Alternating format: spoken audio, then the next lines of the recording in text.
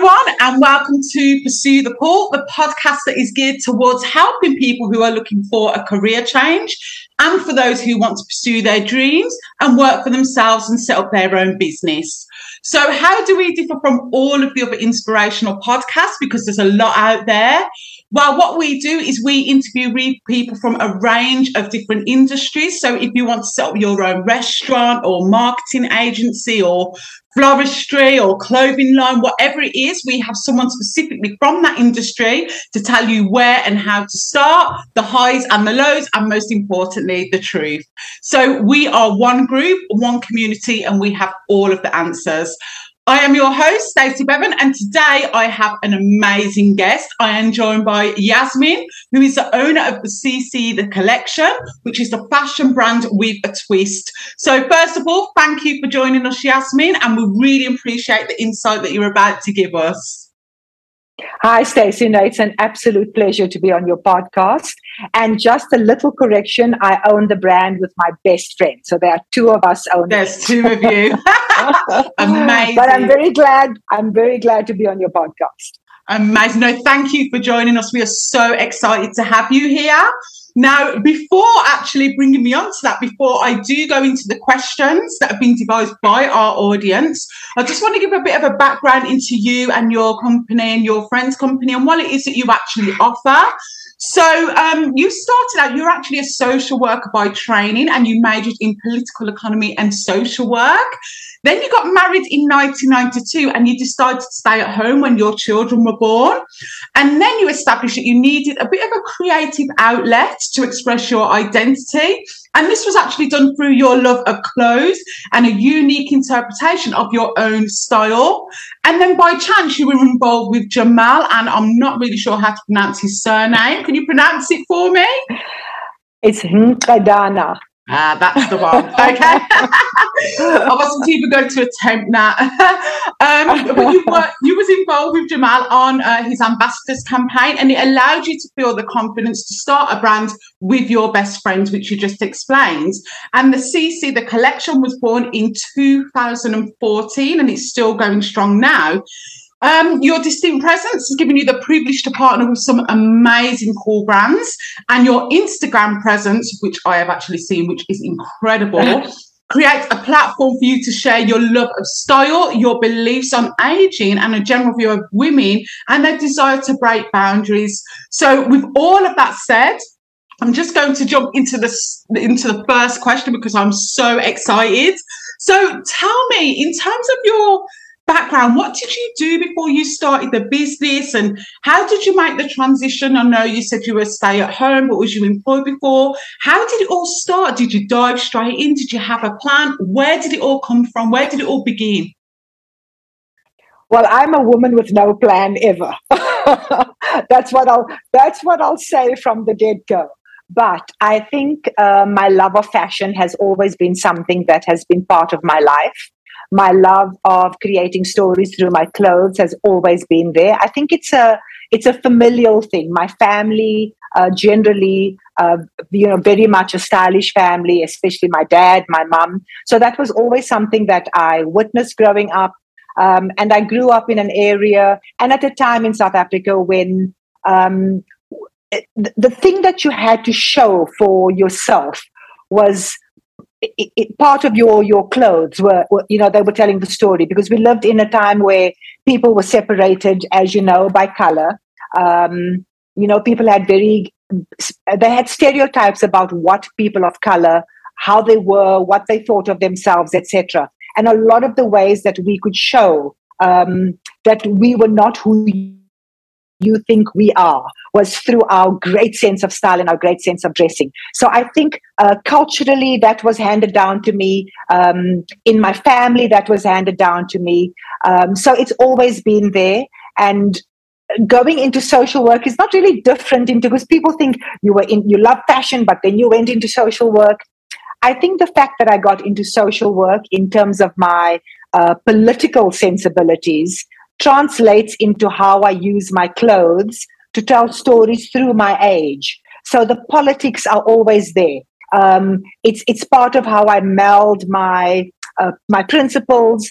the way I think. So I think it shows you the seriousness of how I view fashion, not just something frivolous that you throw on clothes and that it means nothing. It means something to me as a woman, as part of my religion, as part of my age. So there's a lot of intersectionalities there. And I think they go together with my social work background and with the fact that I love style, because they never disconnected your fashion and your politics. Yeah, amazing. And that's always been there.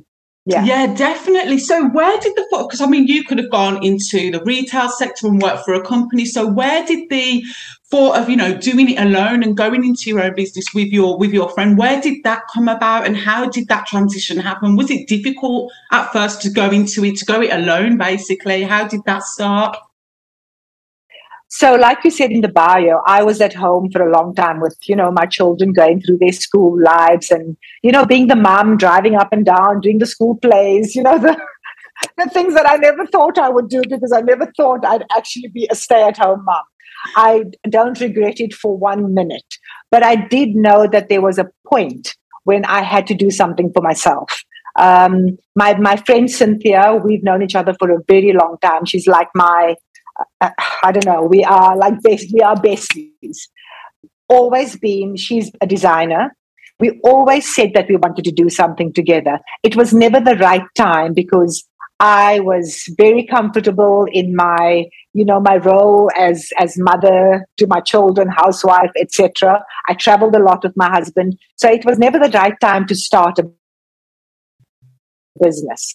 But when I did that ambassador campaign with Jamal, it almost like lit something in me without me even thinking too much about it. I just thought, wow, this is something that I can now actually do.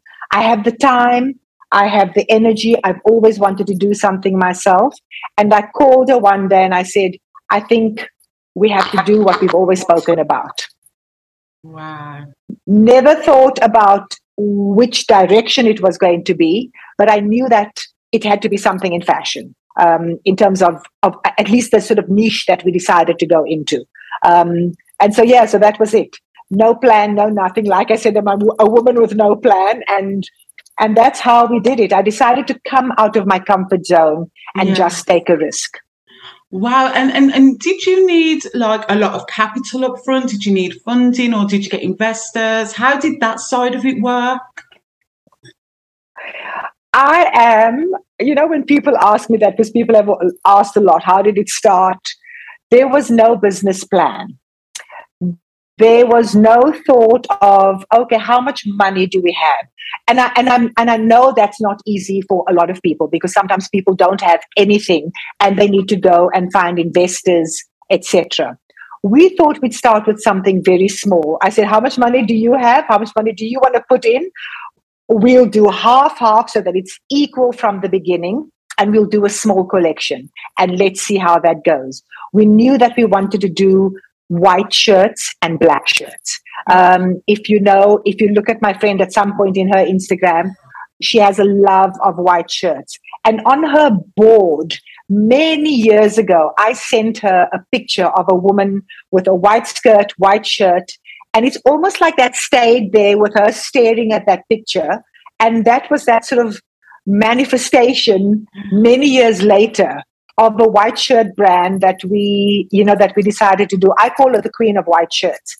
And I said, this is where we need to look, because so many people are doing lots of different things, suits, different types of fashion. But we needed to look at something classic, something that anybody can have in their wardrobe for a long period of time. We don't want to overproduce. We don't want people to want things every month, because that's not the type of business we are. We wanted something to look forward to. And so our whole model is very different to the sort of usual, bringing out something every season and so on. But that's basically how it was born. How much money do you have? How much money do I have? Let's go for it. Incredible. And let's see how it goes. Yeah, definitely. And so in terms of like inspiration, was there any kind of people that you followed or anyone that helped you in terms of this journey, any videos or YouTube or anything like that really inspired you or helped you and motivated you? Where did that motivation, that self-motivation come from? I think the motivation generally came from people around me. First of all, from her, from Cynthia. She has been doing her business besides ours. She's also still in the fashion industry, but she has a more bespoke business for business women, suits, more sort of tailored stuff. Whenever I looked at her, I thought that's where I want to be, with her doing this business, because she did it on her own. Powerful friends around me who were doing fabulous things in their careers, different careers, not necessarily fashion. They were great motivators for me as well. My friends, I have a great group of women around me doing fabulous things. Not just the women around me, but other young designers who I could see were hungry to succeed. And it inspired me, and it still inspires me every day. What goes on in South Africa, what goes on in the fashion industry around me, young people wanting to do amazing things, and that spurs me on every day. Incredible. And in terms of, there is a lot of fear that people face when they want to start their own business or go it alone. And, is there anything that you can kind of advise on? How did you overcome your fear or, any challenges that you faced? How did you continue and how did you deal with that? So I think we all have fears when we have to step from one thing into another. The leap can sometimes feel so big that you think, I'm never going to make it. But I always knew that part of growth and part of human growth is that there are times when we fail, and failing allows us to learn and then to do something differently. So even in that first collection, when we got it all together, and if someone said, how are you going to sell all these clothes? It's not going to happen. We literally said, we are going to take our chances. So when you get out of your comfort zone and you take that risk, once that foot is in the water, you just have to keep on walking. Ours happens to have been successful in these past few years. But we also know, and we are also realistic, that there can be something, you can have a collection next year that people go, oh, no, we don't like that. But that's going to be something that we have to learn from. So I think fear is what we tell ourselves. But I think we all really have to, it's like, like a mother, you always want to protect your children. You never want them to go out there to get hurt. But it's how we learn to navigate the world, because we have to navigate it with the successes and with the failures, with the fears and without the fears. It's true. Amazing advice. And, we've talked about the start of your business and how you have faced these fears and, how you began. But one question we get a lot is, so once you began, how do you go to that next level of growth and sustain that growth and continue to grow? How does that growth stage happen?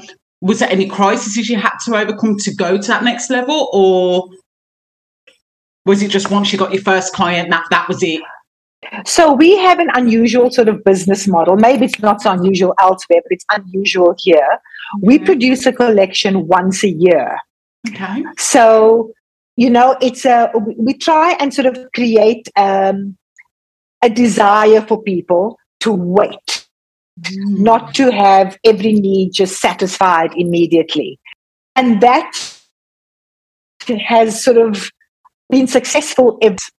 There are times, of course, when perhaps there's one item in a collection that doesn't sell as well as others. But that tells us that, okay, we need to leave that, we move on to something else. Sorry, I'm just going off track. What was the question again? No, it was just how did you grow the business? How did you continue to grow? Obviously, you're saying that your business model is a little bit different, but obviously you told us the journey how you began, but how do you continue to grow? We continue to grow by knowing what our clients want, by tapping into what goes on around us, you don't always get it right. We've made a decision that for now we want to be a small business. Of course, in our heads, we'd like to become bigger, to, go into other markets, perhaps overseas. But then you also have to get yourself out of the zone, because you can be in a comfort zone, whether you're a housewife, and you're in a comfort zone, whether you're in a small business. And from that small business, you need to move into something bigger.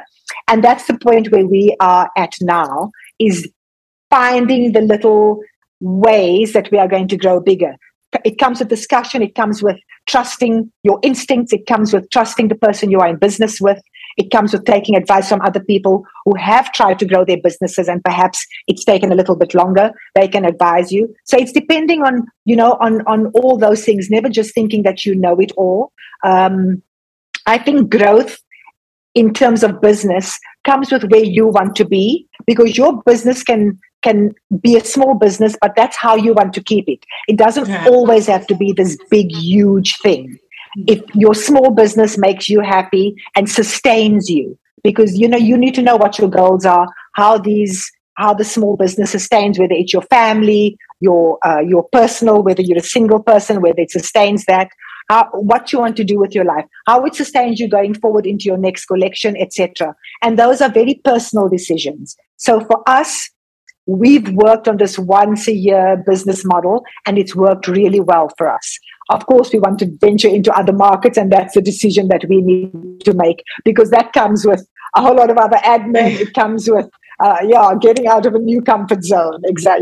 Exactly. Yeah, definitely. And just to round things up, this is something that, I like to ask at the end, because I think it's really important. But from your perspective, from your point of view, what advice would you give to people who are thinking about starting their own company? They may be scared, they may have fear, they may be unsure of what to do, not aligned, not sure of their passion yet. But what advice would you give to those people? It's a very difficult thing, because I can say just do it, because that really is my motto. I do what I like, in terms of, even if it's my personal stuff, my personal Instagram, the way I dress. My motto is to do what I love and what I want. In business, sometimes it's very difficult, because you are hamstrung by finances. Sometimes that's very difficult. Young designers will often come to me and say, how do I start?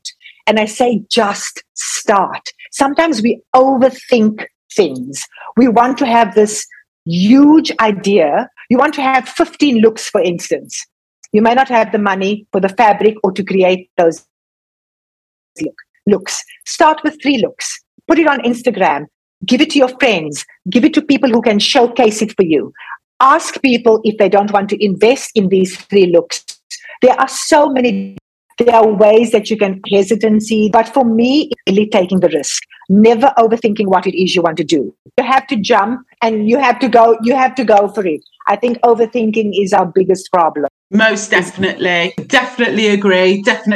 I'm guilty of that myself. I do tend to overthink, and I've had the same advice. You've just got to go for it. So that's brilliant advice. But look, thank you so much. You've given us so much insight, and I know that a lot of people are going to really appreciate everything you've told us, in terms of, you've been very vulnerable as well, and you've been honest and open. So we really appreciate that. So thank you so much for your time, Yasmin. It was lovely to meet you.